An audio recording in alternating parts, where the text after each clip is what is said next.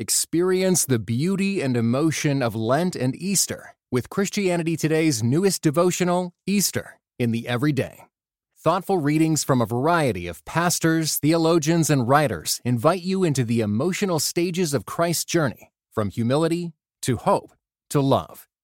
Beginning on Ash Wednesday and ending at Pentecost, this digital devotional is perfect for individual or group study. Get it today at orderct.com/Easter24.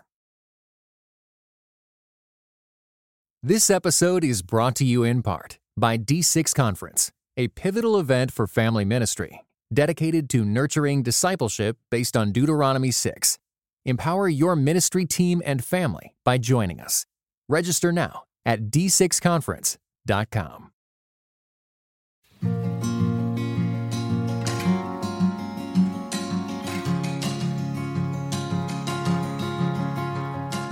Hello, this is Russell Moore, and you're listening to Signposts. The other day, my kids came in from playing outside, and they've been playing with some neighborhood children, I think dodgeball. And one of the children was hit with the dodgeball, not in a dangerous way. It's a harmless little ball, but he started crying, and his mother immediately came in and started yelling, "This is why I don't like you playing outside. This is dangerous. Come on in and play Wii." And my children were kind of shocked by this, but the dodgeball came to an end and was replaced, at least in that kid's case, with a screen. More and more and more children are facing the decision between the screen and the dodgeball field and choosing the screen. And even more than that, a lot of kids don't even have the option. They grow up in a world of nonstop technology and nonstop screens.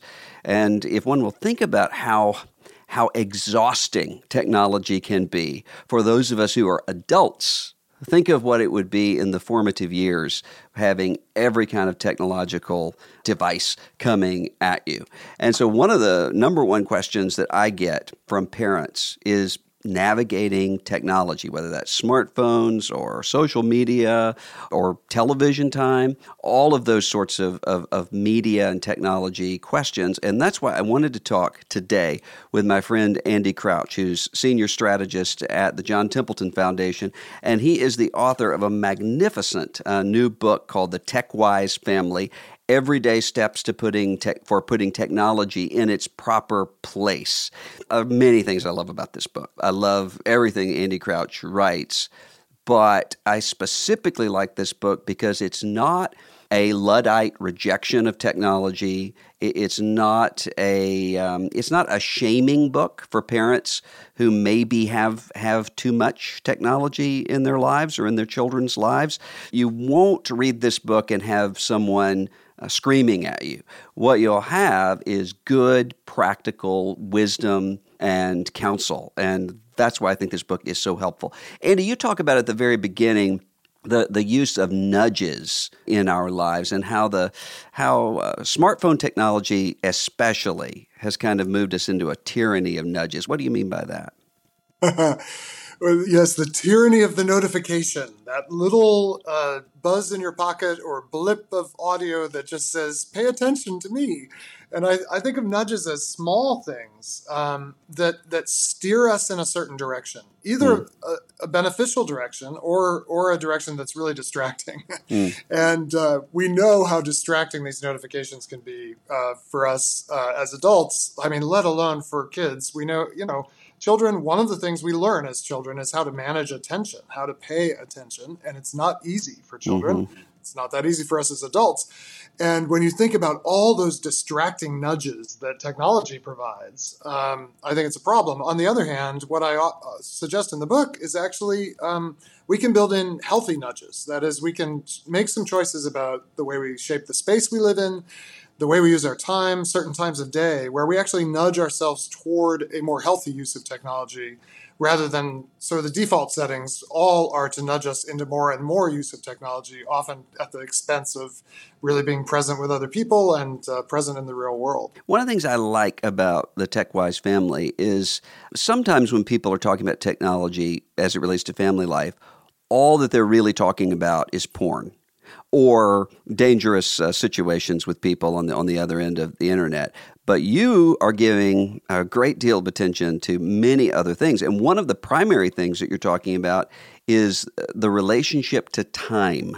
And I was especially interested in the sorts of ways that you and your household have tried to redeem time from the smartphone. Can you give some counsel maybe for people who are trying to figure that out?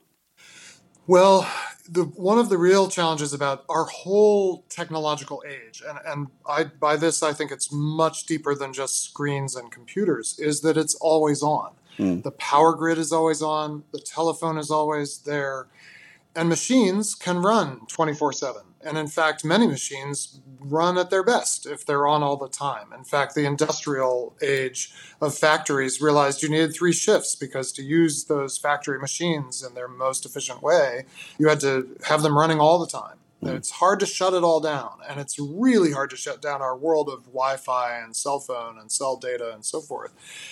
And over against that, we have this fundamental, commandment at the heart of the Bible to imitate God in having this rhythm of work and rest in the way that we structure our time. And we human beings cannot run 24/7. We need sleep every day, which is, I think, one of the most perplexing and humbling things about being a creature like we are, is that God doesn't slumber or sleep, according to the Psalms, but we do. And then we, in imitation of God, and I don't know exactly how it works that God himself works and rests, but that's what it says in Genesis, and that's what we're meant to do. So our family has decided we really need to be serious about a couple things with these always-on devices, which is basically we need to do the thing they're not designed to do very easily, and that is turn them all off. And we do that 1 hour a day, 1 day a week, and at least 1 week a year, which would be kind of the Sabbath rhythm. And I write about this in the book, is that you really need at least an hour a day where everybody in the family, not just the kids, sets aside all those glowing things and is just present to each other in the world that we live in. And then 1 day a week, for us, that's Sunday. 1 week a year, actually, for us, it's more like 2 weeks usually, where we just turn everything off, especially the email for the adults. But then also we realized we needed to be careful about bedtime and morning time. And, we did some research for this book. Over 80% of parents sleep with a phone next to them. Similar number for teenagers, little less for younger kids, thank goodness. I think it's almost the worst thing you can do, to have that thing right there ready to glow at you at any moment. Yeah. So we've started putting our devices to bed before we go to bed. And actually, for me, the even bigger discipline is actually when I get up in the morning. I grew up before all this technology was so readily available. I remember getting up in the morning and praying. Yeah. What a thought. Now what do? I'm so tempted. Now, my phone often stays downstairs, but I walk downstairs, and the first thing I'm inclined to do is pick it up and see whatever nudges have come in. And I've realized I really want to reclaim that morning time. And what I've started to do is just walk outside every morning before I will let anything glow at me. So I just open the door, no matter how, it can be raining, it can be, cold, it can be hot, humid, whatever, and just walk outside and feel something of the air before I immerse myself in this technological world. Well, I noticed that you mentioned the guide that you all have is no screens before double digits of time. I thought that was a helpful way to put it. That's the other dimension of time, is human growth and development. And I just think it's very short-sighted to have our children spend a lot of time, at least, with screens before they're at least 10, because honestly, we're all going to spend the rest of our lives staring at these things. I have 2 of them glowing in front of me right now, even as we're talking. Yeah. I spend a huge amount of my life with this rectangle glowing at me. And childhood, especially the early years of childhood, are this time when we are absolutely wired for 3-dimensional, full body, full contact engagement with the world and all its sights, sounds, smells, experiences.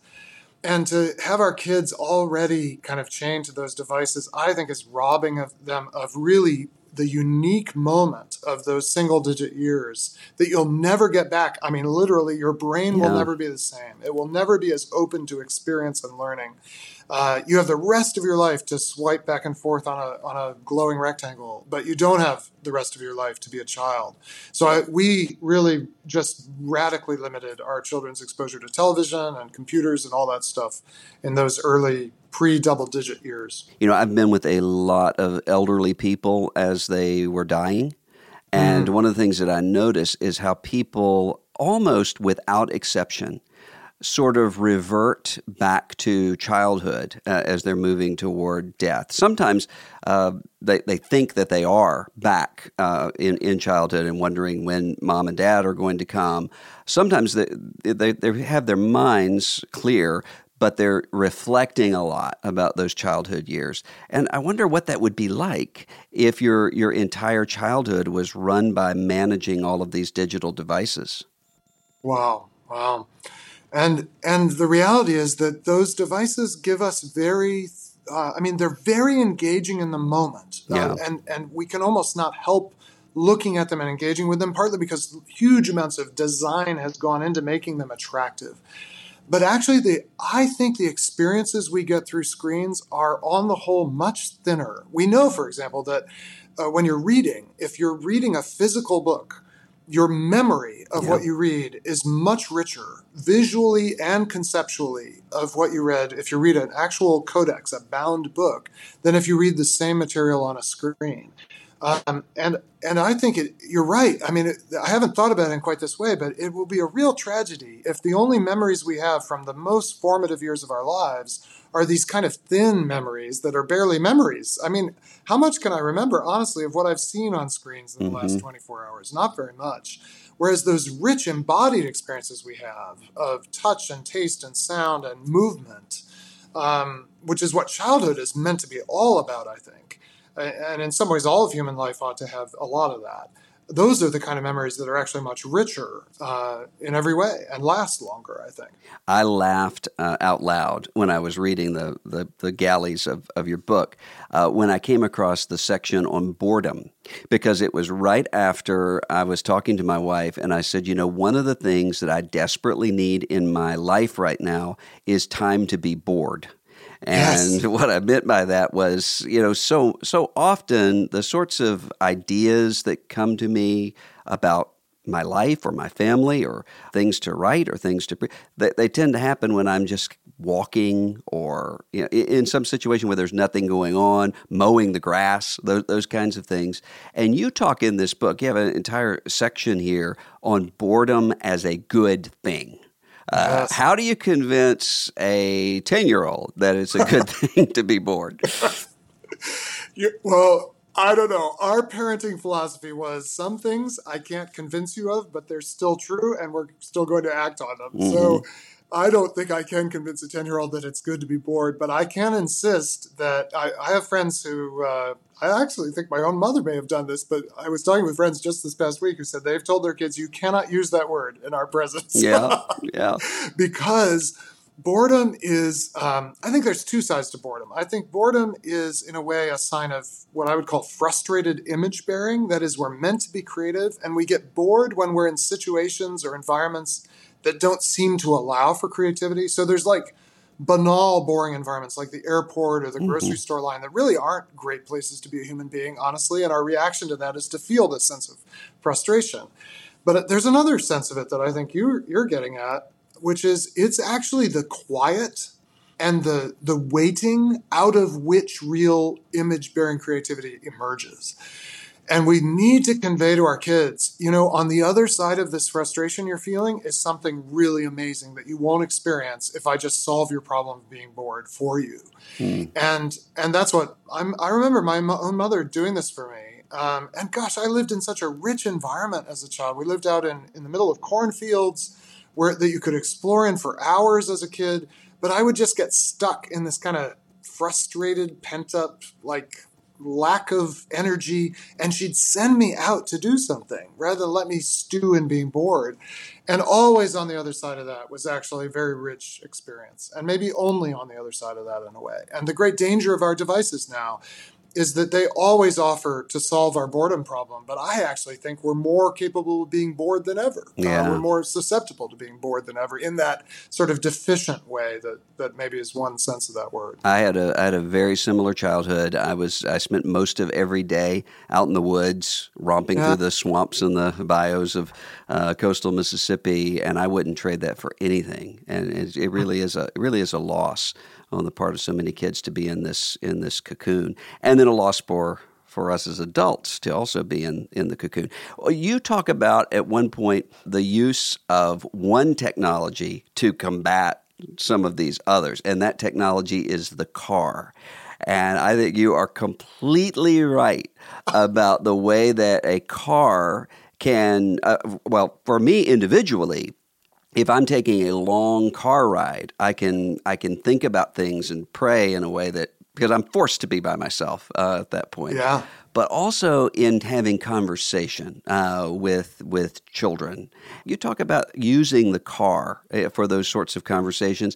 I think there are a lot of parents listening to this, maybe some kids who are listening to this, for whom their car experience is, let's get in the car, we're all exhausted, let's put on for everybody who's not driving, let's put on our headphones and just kind of retreat into wherever. But you've got a different prescription for them. I think it's the most astonishing time. It's the closest you are to each other, I think, often. I mean, just physically, and this is why we're all tempted to put on those devices, because it's challenging to be with your family members and be that close and be that stuck, especially if it's a longer ride. But in our family, we sort of set up this rule: car time is conversation time. And when we get in the car, it's a chance to talk. And Sherry Turkle, who's written some really important books about technology and its effect on our relationships, in her book, Reclaiming Conversation, she says every conversation hits a kind of a decision point at about the 7-minute mark. And the 7-minute mark 7 minutes is about as long as you can do small talk. Yeah. And, you can talk about trivial things for 7 minutes, but at about 7 minutes, you run out of trivial things to say. And she has this beautiful thing she says. At about the 7-minute mark, someone has to take a risk. And the beautiful thing about car rides, aside from just very short shuttling type trips, although even those short ones, if they're at the end of a school day, it's amazing how much conversation needs to happen just to unpack that day that kid has just come from. But if it's longer than 7 minutes, you've got a chance to get to that 7-minute mark and move beyond it. And if somebody will take a risk, whether it's a parent or a child or a sibling or a spouse, on the other side of that is real conversation. And when else do we have lengths of time like that together? Very rarely. So this was the great upside surprise to me. I was so dreading driving places with my kids. I just thought, this is going to be drudgery, in those sort of active middle school years before they can drive themselves. I never expected that actually a great sense of loss happened when each of our kids got their driver's licenses, which my daughter just did this spring. And now they can drive themselves, and we no longer have these conversation opportunities. It just ended up being some of the richest times we've had as parents and children. I was talking the other day to an Eastern Orthodox layman friend of mine who had been at some gathering with a group of, I think, about 12 evangelical seminary students in the end of their seminary time preparing for the pastorate. And he said that pornography addiction came up. And he said, how many of these seminary students would you imagine said to me that they had addiction to pornography? And I said 12, and he said 12. And so he was very concerned, saying, what's going to happen to the future of the church when those charged with being spiritual leaders are already in bondage to this pornified culture that is able to use technology in order to be weaponized? Wow. You talk a while about, in the book, about where this drive toward pornography comes from and how we can combat it. And what I liked about that is you weren't just putting hedges around the porn. You were really getting at why people are driven to porn. Would you explain that? Maybe I'm sure we have people listening to this right now who are in this endless pattern of porn, feeling horrible, feeling shame, back into the porn, and the cycle just keeps going and going and going. What would your counsel for them be? Well, and as I say briefly in the book, I don't go into a lot of detail, but it's part of my own story as an adult, and I mean, it's part of almost everybody's story because it's I think it's actually it's the technological culture applied to our deepest need and desire, which is for union with another, Hmm.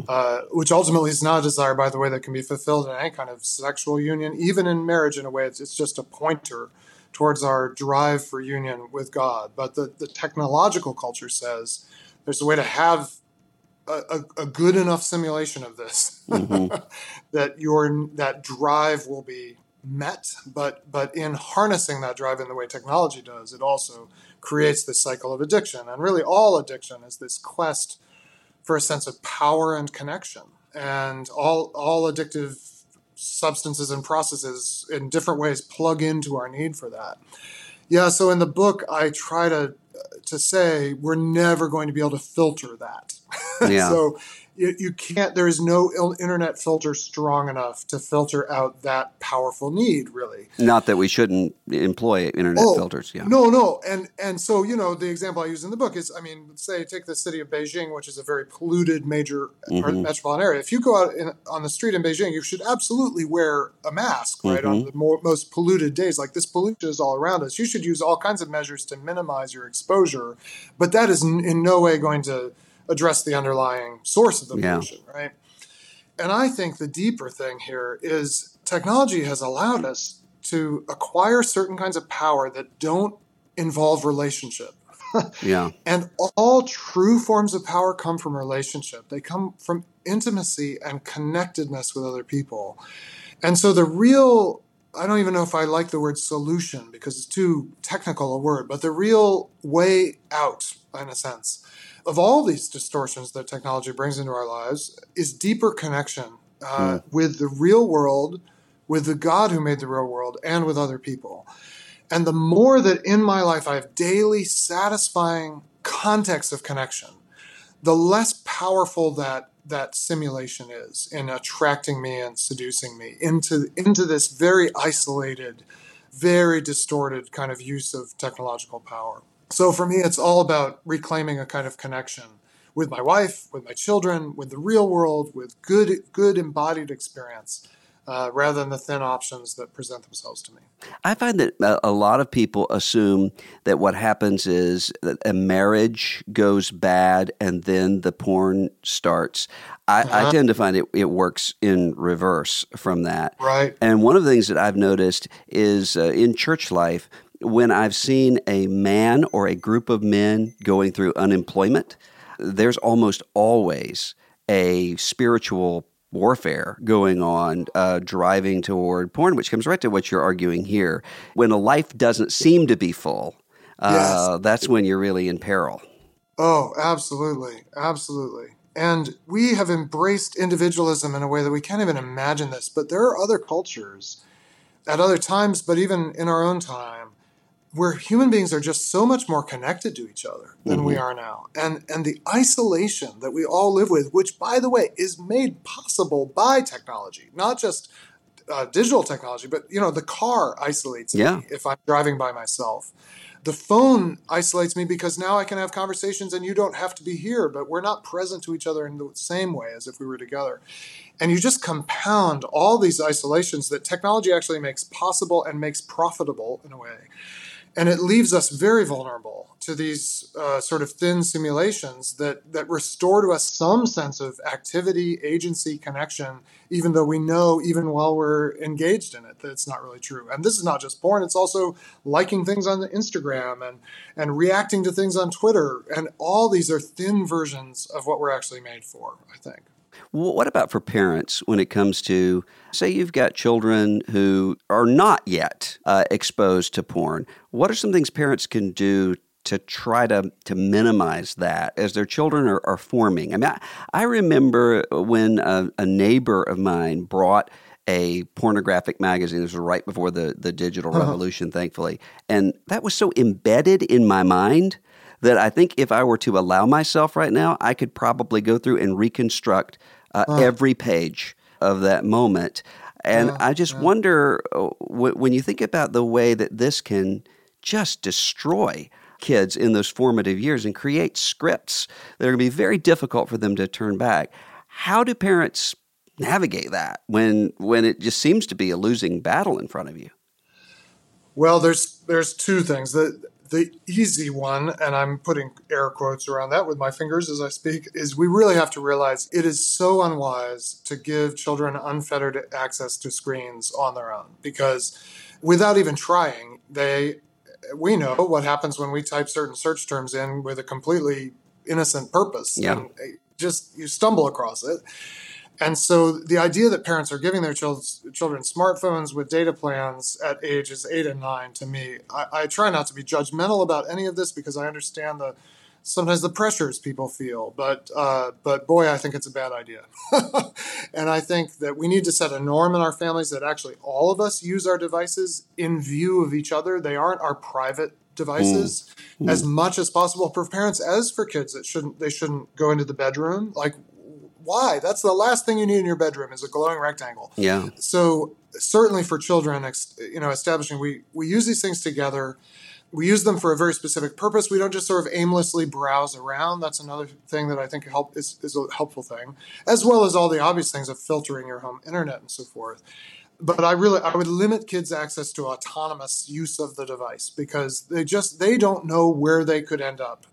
And we do know, and we don't want them to experience that without some guidance. The trickier thing is honestly how to handle many other parents who will not have those same boundaries. Exactly. Kids will be over at their homes, and or even on a church youth mission trip. Oh gosh, yes, you're right. Or Boy Scouts, or any context where kids are together, and some of them have these autonomous devices with absolutely untrammeled internet service. The reality is, boys in particular, but girls as well. Girls are very active in this as well. That's where they go. That's what they show each other. I think the other thing you can do is establish a kind of an expectation that your kids will talk with you about what they see on their friends' phones. I will say one other thing that I've seen done that's really helpful, though we didn't do this quite with our kids in the same way that my friend has done it. He said he has 4 sons, and they're all adolescents now, and they're like 11 to 18 or so. And he said to them, "I'm your dad. It's my job to know more about what's going on in your life than anyone else in your life. And that means I can pick up your phone at any moment. I can ask you any question at any moment." And he's just established this norm with his sons. I'm going to ask you questions, sometimes awkward questions. I'm going to pick up your phone and look at it. And his older kids do have smartphones. And I think once kids are driving, that's when we let our kids have them. But he just has this, it's almost less the practice of actually picking up the device, unless you have some reason to think you need to intervene in that way. And it's more the expectation. I'm your dad. Until you're grown, I'm going to be the one who is most invested in your story, not your friends, not your pastor. And I think that's the fundamental healthy approach that lays the foundation for handling whatever our kids come across. Well, Andy Crouch, I've kept you longer than I promised you I would, but it's because I was so interested, as I always am in our conversation, and just thankful for this book. It's called The TechWise Family, and you'll want to read this book, whether you are someone grappling with technology, and we all are, or if you're parenting kids who are grappling with technology, and they all are, or if you are part of a body of Christ where you need to equip others within the body when it comes to navigating these things, and we all are. So I recommend this book. It's called The TechWise Family. Thanks for being with us, Andy. Such a pleasure, Russell. Thank you very much.